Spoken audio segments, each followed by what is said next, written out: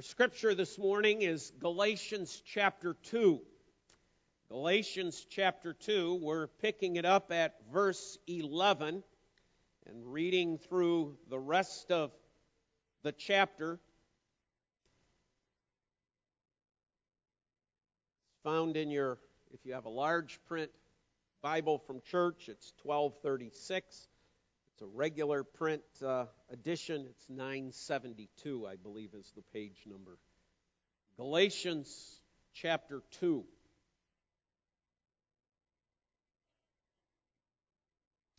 Paul has been defending himself against the false teachers who have secretly kind of crept in. They didn't have the guts to face Paul face to face. Instead, they waited until Paul was gone and absent from these churches, and then they secretly worm their way in and begin to teach their false doctrine, which is the main point and the main focus of the book of Galatians, that there was this teaching going around that man had some part and role in working out salvation, that Christ only made it possible for salvation, but man, by keeping the works of the law, had to finish that. And salvation was nothing that could be guaranteed or assured of, because you never did know if you did enough of the works of the law. Paul is countering that in the book of Galatians. In chapter 2, the beginning section, we had Paul going to Jerusalem, to the Jerusalem council, and there before Peter, John, and James, laying out that which he had been teaching, that which he had been proclaiming, a justification by faith alone in Christ alone. He had been teaching that. Now the question is that right? Are we justified by faith alone, through Christ alone, by grace alone, or do we need these works of the law? The decision was made, no, Paul, you are correct. That which you have been teaching, that which you have been preaching is correct. The people who are advocating that the works be added to that are wrong. That was the decision handed down. You can read of that decision as well in Acts chapter 15. We now pick it up in the aftermath of that decision. Verse 11. Galatians 2. But when Cephas came to Antioch, I opposed him to his face, because he stood condemned. For before certain men came from James, he was eaten with the Gentiles. But when they came, he drew back and separated himself, fearing the circumcision party. And the rest of the Jews acted hypocritically along with him, so that even Barnabas was led astray by their hypocrisy. But when I saw that their conduct was not in step with the truth of the gospel, I said to Cephas before them all, if you, though a Jew, live like a Gentile and not like a Jew, how can you force the Gentiles to live like Jews? We ourselves are Jews by birth and not Gentile sinners. Yet we know that a person is not justified by works of the law, but through faith in Jesus Christ. So that we also have believed in Christ Jesus in order to be justified by faith in Christ and not by works of the law. Because by works of the law, no one will be justified. But if, in our endeavor to be justified in Christ, we too were to be found sinners, is Christ then a servant of sin? Certainly not. For if I rebuild what I tore down, I prove myself to be a transgressor. For through the law I died to the law, so that I might live to God. I have been crucified with Christ. It is no longer I who live, but Christ who lives in me. And the life I now live in the flesh, I live by faith in the Son of God, who loved me and gave himself for me. I do not nullify the grace of God. For if righteousness were through the law, then Christ died for no purpose. Thus far the reading of God's word. Let's again bow before the Lord. Father, what a privilege it is to read from your word. Father, you have given us a light for our path. And Father, we know that through reading the scriptures, we see what ultimately is true. Father, we pray for the preaching of your word this day. Father, that you would give Pastor Bob what he stands in need of, that your Spirit would bear up these words and apply them to our hearts and our lives. And Father, we continue to pray as well for anyone who may be here this morning that is apart from Christ, that today he would see Christ face to face, in all of his glory, his majesty, and his honor. And Father, they too would put their faith and trust in him. All this we pray in Christ's name. Amen. Amen. Three things, if you're following the sermon outline for this morning, three main points. First of all, the defending face-to-face, that which the passage opened with. Secondly, defining the terms that Paul is using here. And then thirdly, on the backside, determining the object of faith. It looks like a lot. It is a lot. But Lord willing, we'll make our way through it this morning. When we began the book of Galatians, I told you that the book of Galatians is especially important as we consider the Reformation, because it is this book that Luther was in the midst of studying. He was finding no peace. He was finding no hope. He was finding no assurance. He was finding no salvation. In all the various ways that the church of 1516 was telling him were ways that he could earn his salvation. As he turns to the book of Galatians and is meditating on it for his personal devotions, God, through the work of his Spirit, touches Luther's heart.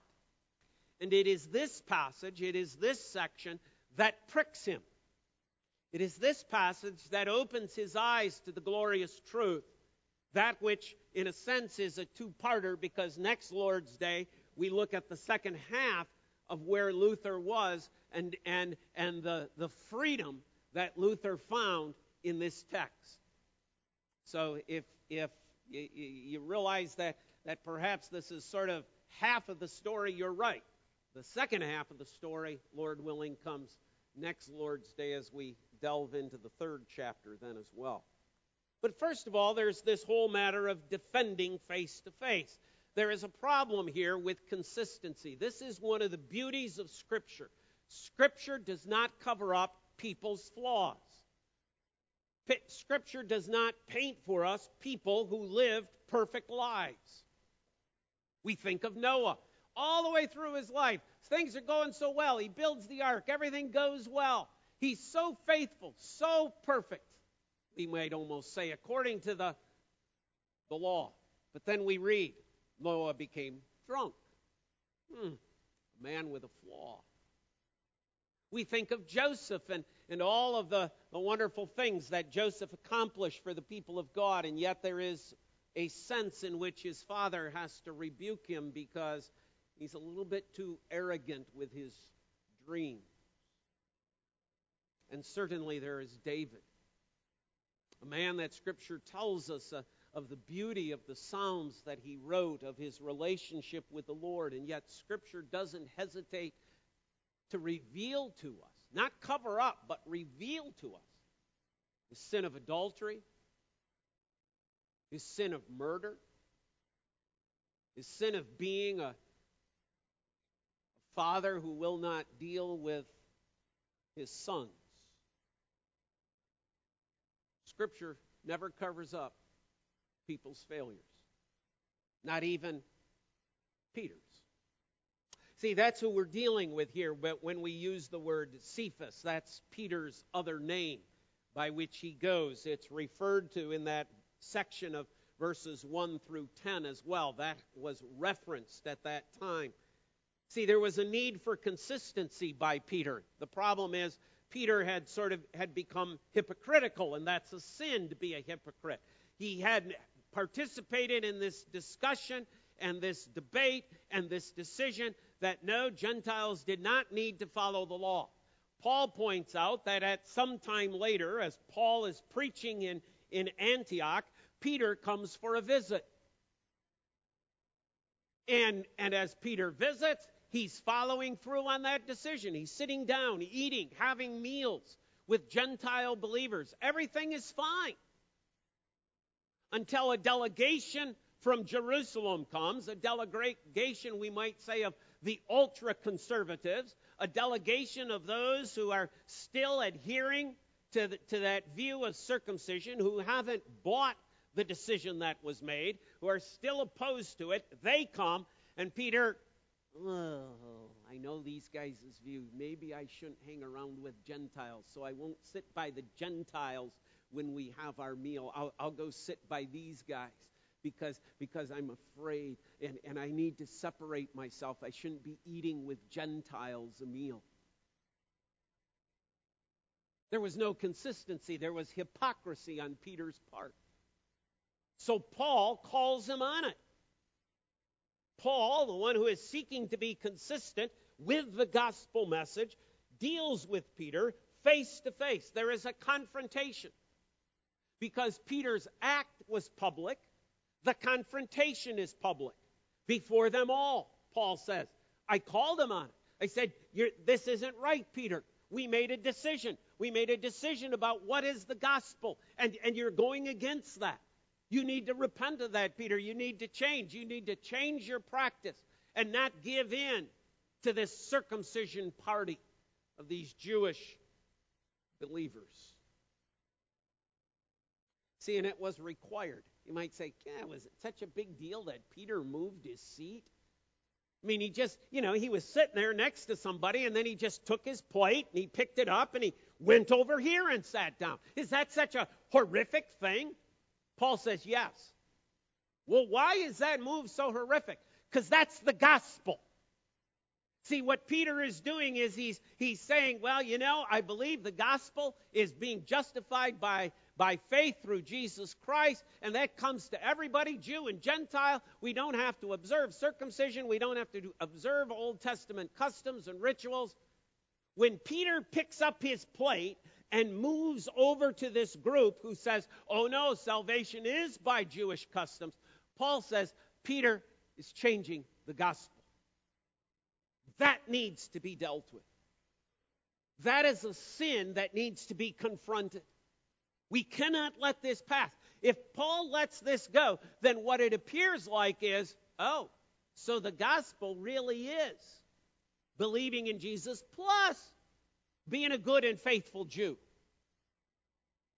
Paul says, no, that needed to be confronted, that needed to be dealt with. And that's what's going on in those opening verses. Scripture not covering this up. Scripture not pretending like the church always has it right. Scripture reminding us of the fact there are times when there requires great debate and when there requires confrontation. The Lord gave us a command in regards to that, didn't he? Go back to Matthew chapter 18. Jesus told us there were going to be these situations. We are sinful people. We're not perfect. There's going to be times when brothers sin against brothers, when we have disputes, when we have situations. But what is the command of the Lord? What does Jesus command us? Matthew chapter 18:15. If your brother sins against you, go and publish it on Facebook. If your brother sins against you, go and Twitter it out to everyone. If your brother sins against you, go to your friends and gossip and tell about it. Right? That's what the text says. Say, no, Pastor Bob, that isn't what the text says. Then why do we do it? Why is that the way so many Christians handle their arguments, handle their debates? They go to somebody else about somebody that they're upset with. That's sin. It's sin because we're going against what Jesus commanded us to do. They say, well, Paul didn't go to Peter privately. No, because I told you this was a public thing. If this had been a private matter, then Paul would have followed that which the Lord instructed. Let's read it. If your brother sins against you, so if you think somebody has committed a sin against you, if you think somebody has wronged you, then go and tell him his fault between you and him alone. If he listens to you, you've gained your brother. If he does not listen, take one or two others with you, that every charge may be established by the evidence of 2 or 3 witnesses. In other words, let's verify this. You think you've been sinned against. Maybe you haven't. Let's go with others so it isn't just your opinion. Well, I think that's what they meant. Well, wait a minute. Is there another way to see this? Is there another way to understand this? Perhaps the person didn't do what you wanted them to do, and you're offended. You're angry. But maybe there was reason.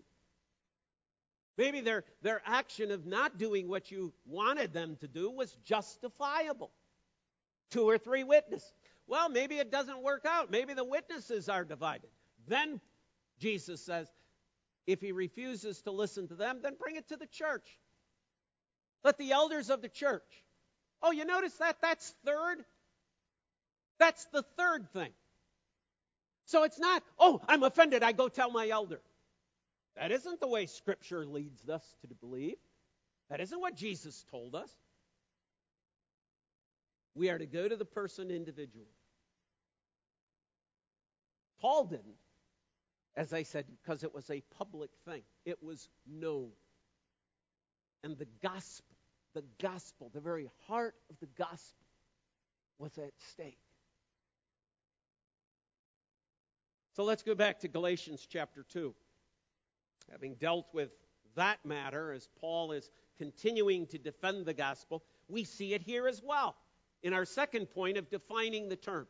There are 3 terms that Paul is kind of rolling over with here. And we've been dealing with it for several weeks now in this sermon series. And it's kind of here where, okay, we need to crystallize this. We need to give shape to and to define what Paul is talking about. And the 3 words are these. The first one that we'll define is the word law. The second word that we'll define is the word justify. And the third word that we'll define is the word faith. So first of all, when Paul uses the term law here, right, picking it up, you see,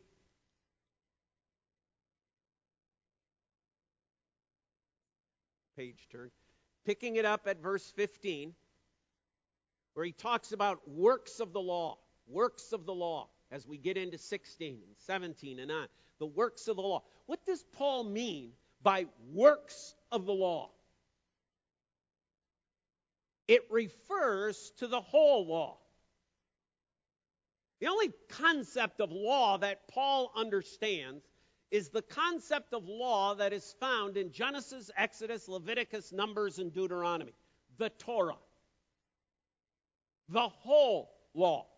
That would mean the laws regarding certain cleansing ceremonies, certain food laws. It would involve laws about the sacrifices. The whole sacrificial system is included under the term law. It includes all the laws about the judicial aspects. You know, if a woman's caught in adultery, what do? You take her out and stone her to death. Paul said that's law. That's a judicial law. But it also includes, get ready, the moral law. Yes, brothers and sisters, we are not saved because we don't have images in our house. We are not saved because we keep the Sabbath day holy. We are not saved because we don't go out and murder people. We are not saved because we don't steal. We are not saved because we don't take God's name in vain. The moral law, the ceremonial law, the sacrificial law, the judicial law.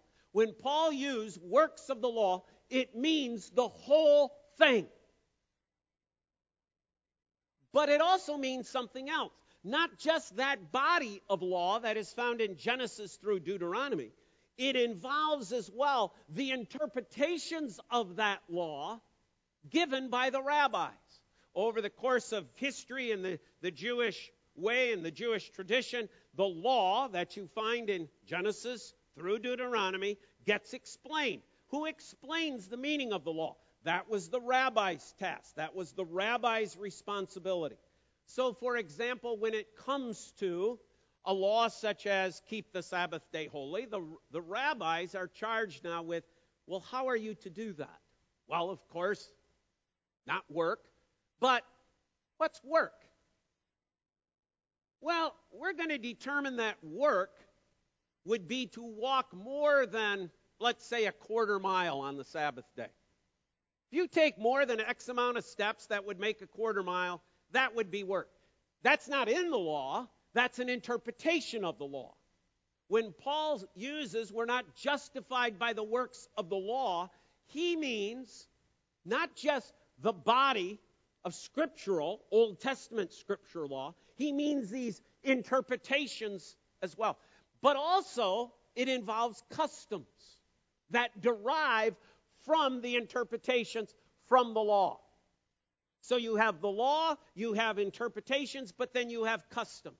This is what Jesus is dealing with that day when the Pharisees come to Jesus and say, hey, we got a problem with you.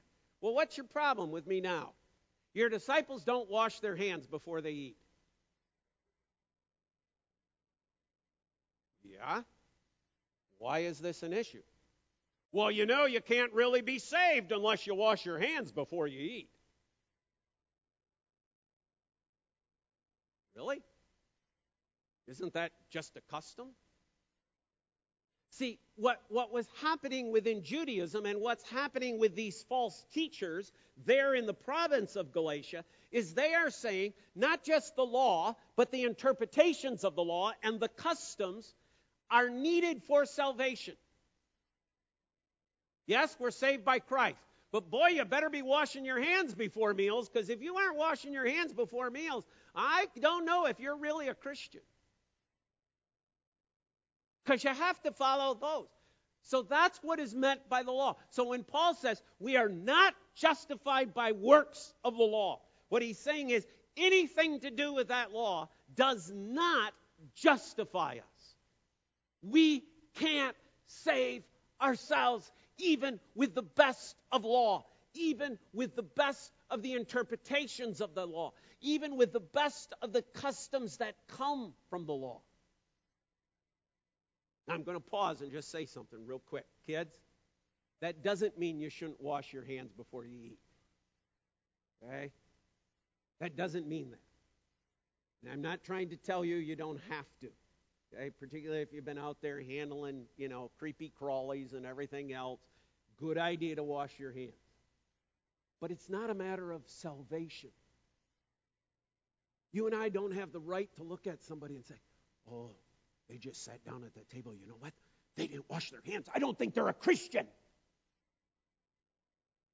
It's not the judgment we're to make. That's what was going on. That's what was happening. I would imagine many of you who have been on the mission field understand this.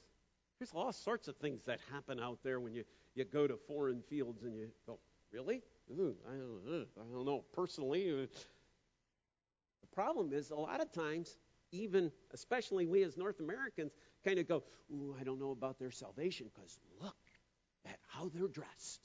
I'm not sure they can be a Christian then. Look at what they're eating. I'm not sure they can be a Christian if they eat snake. See, that's what Paul is combating. The true essence of the gospel. What does salvation really boil down to? So that brings us to our second term, the word justified. 3 quick statements.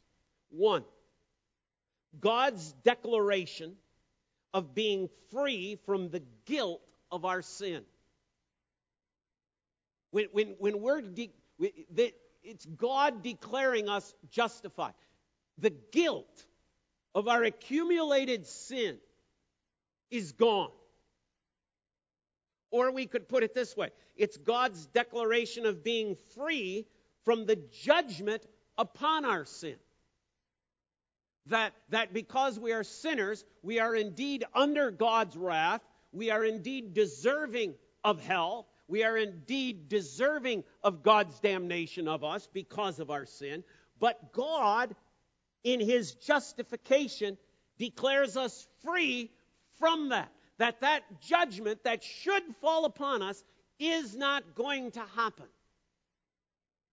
Or we could state it this way.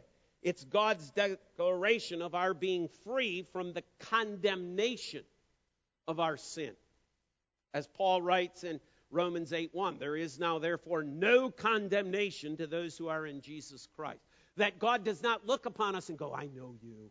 Yeah, I justified you, but boy, I still know you. And I'm still thinking about you as a sinner. That's removed because we're justified. Now, don't turn over the page yet. Somewhere on that side, okay, include this fourth one. It's God's declaration that we are righteous.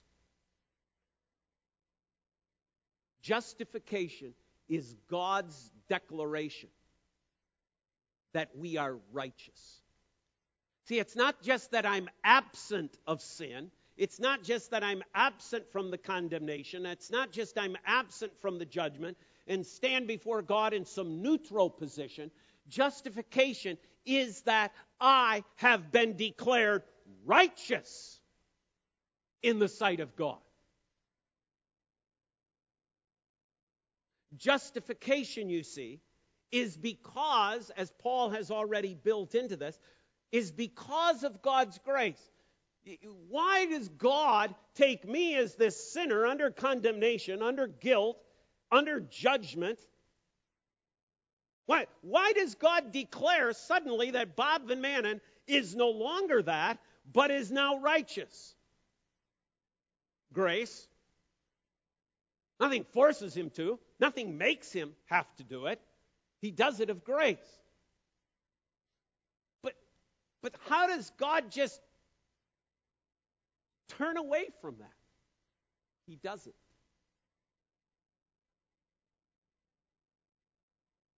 He turns to Christ on the cross. The perfect, righteous Son, dying, shedding his blood as a sacrifice, as an atonement for my sin. See, God doesn't just pretend I'm not a sinner. That's not what justification is. God just ignores my sin. Now, that's not justification. Justification is that God sees me as righteous in Christ, because of Christ's righteousness. In our theology, we use the term that God imputes, it's a big term, imputes the righteousness of Christ to me. God declares me righteous because Bob's righteous. I could ask for volunteers, and I would imagine we'd have a number of people who would say, no. I'm not in and of myself righteous, but I'm declared righteous. Why? Because I have been given, I have had the righteousness of Christ imputed to me. Difference in terminology. We believe Christ's righteousness is given to me. Wholly, completely, boom, at once. That's it. God declares me righteous. The previous system that Luther was operating under was like an IV drip. I'm a patient in a hospital. Some of you have been there or visited. And there you sit, right? And that IV is put in and it drips. A little bit at a time. A little bit of righteousness at a time. Little bit. Drop by drop by drop. But what if I die before the final drop?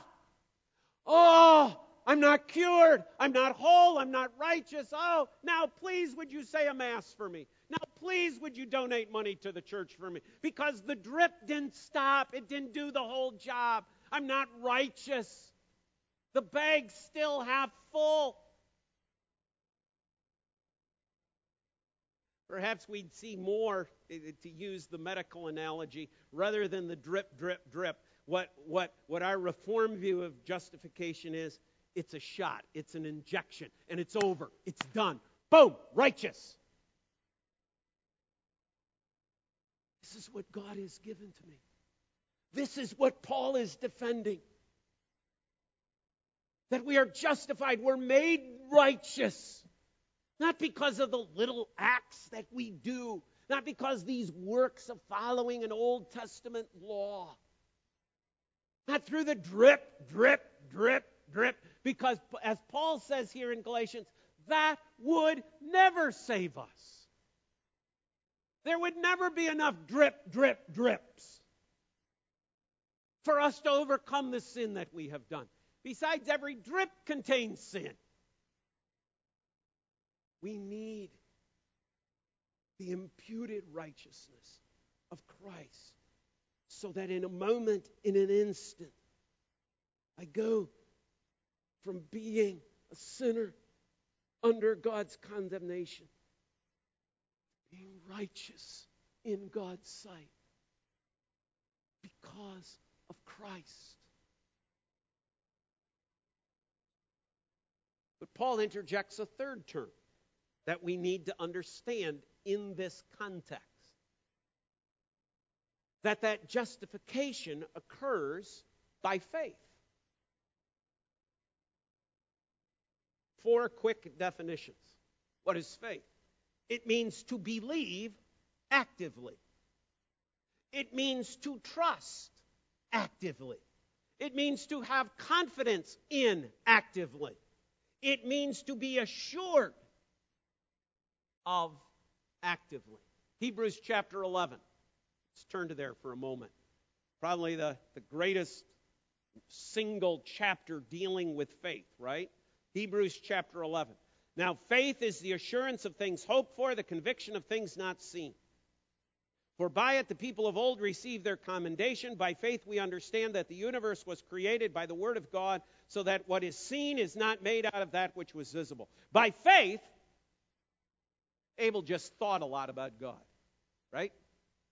By faith, Abel had some knowledge of God in his head. See, that's oftentimes what we think faith is. Believing, oh, that's just having it in my head. You read through the whole of Hebrews chapter 11, and we have this. By faith, by faith, by faith. There's always action associated with it. See, faith is never dead.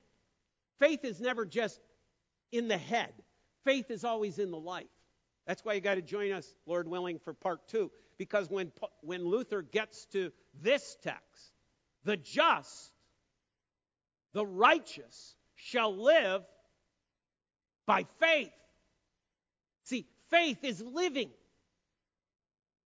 Faith is active. Faith is involved. To believe, yes. To trust, yes. To have confidence, yes. To be assured, yes. But it's an activity. It's an involvement. It's total. It's complete. Galatians 2. We are justified not by these works of the law. Not justified by that which we accomplish along with Christ. We are justified by faith through Christ. And what is faith? Well, faith is what I do. Faith is my effort. No. Ephesians chapter 2. Faith is God's gift. See, even the faith is the gift of God's grace. Even the faith that I have in Jesus Christ does not come about as my work. That faith is the grace of God. God gives me faith so that I might believe and trust in the righteousness of Christ. And God credits that, grants it, declares that as my justification. So who is it really all about? God. This is the great freedom of release that Luther experienced. This is the great freedom of the Reformation. This is the great truth of the gospel. No, you don't need to sacrifice that pig. No, you don't need to worship the snake. No, you don't need to be circumcised. No, you don't need to do that. No, you don't need to do that. What must I do to be saved? Believe on the Lord Jesus Christ, and thou shalt be saved. Period. End. That's it. How do I live as a believer? Now, that's a different question, isn't it? But what is a believer? Somebody who has been justified. Somebody who has had the righteousness of Christ imputed to them so that God no longer sees them as a guilty, polluted sinner, but as an heir, a co-heir with Christ. Thirdly, quickly, to determine the object of this faith. Who is the faith in? Is the faith in our faith? Do we have faith in our faith? Well, I'm assured because I have faith. Well, now you have faith in your faith. The only assurance that we have is Christ. Fully, completely. The object of faith is never ourselves. It's never even our faith. The object of faith is always Christ. The Christ of Scripture. The Christ of the text. The Christ of the Bible. Not the Christ of our own imaginations. Not the Christ of other revelations. It's the Christ of Scripture. It's the Christ of history. That's why it's always said, Jesus Christ, Jesus Christ. It's a reminder, yes, it's through Christ who lived amongst us. It is through Christ who took upon himself human flesh. It is the Christ who suffered and died upon that cross. It is the Christ who rose again. It is the Christ who ascended again. It is the historic, living reality of Jesus Christ. It is faith in Christ. He is the object. It is always Christ. And it is faith in Christ alone that saves. Never with, never part, never some. It's not Christ does 50% and I do the other 50. It's not Christ does 75 and I do 25 or 90 and 10 or 99 and 1 or 99.9 and 0.1. It is Christ only.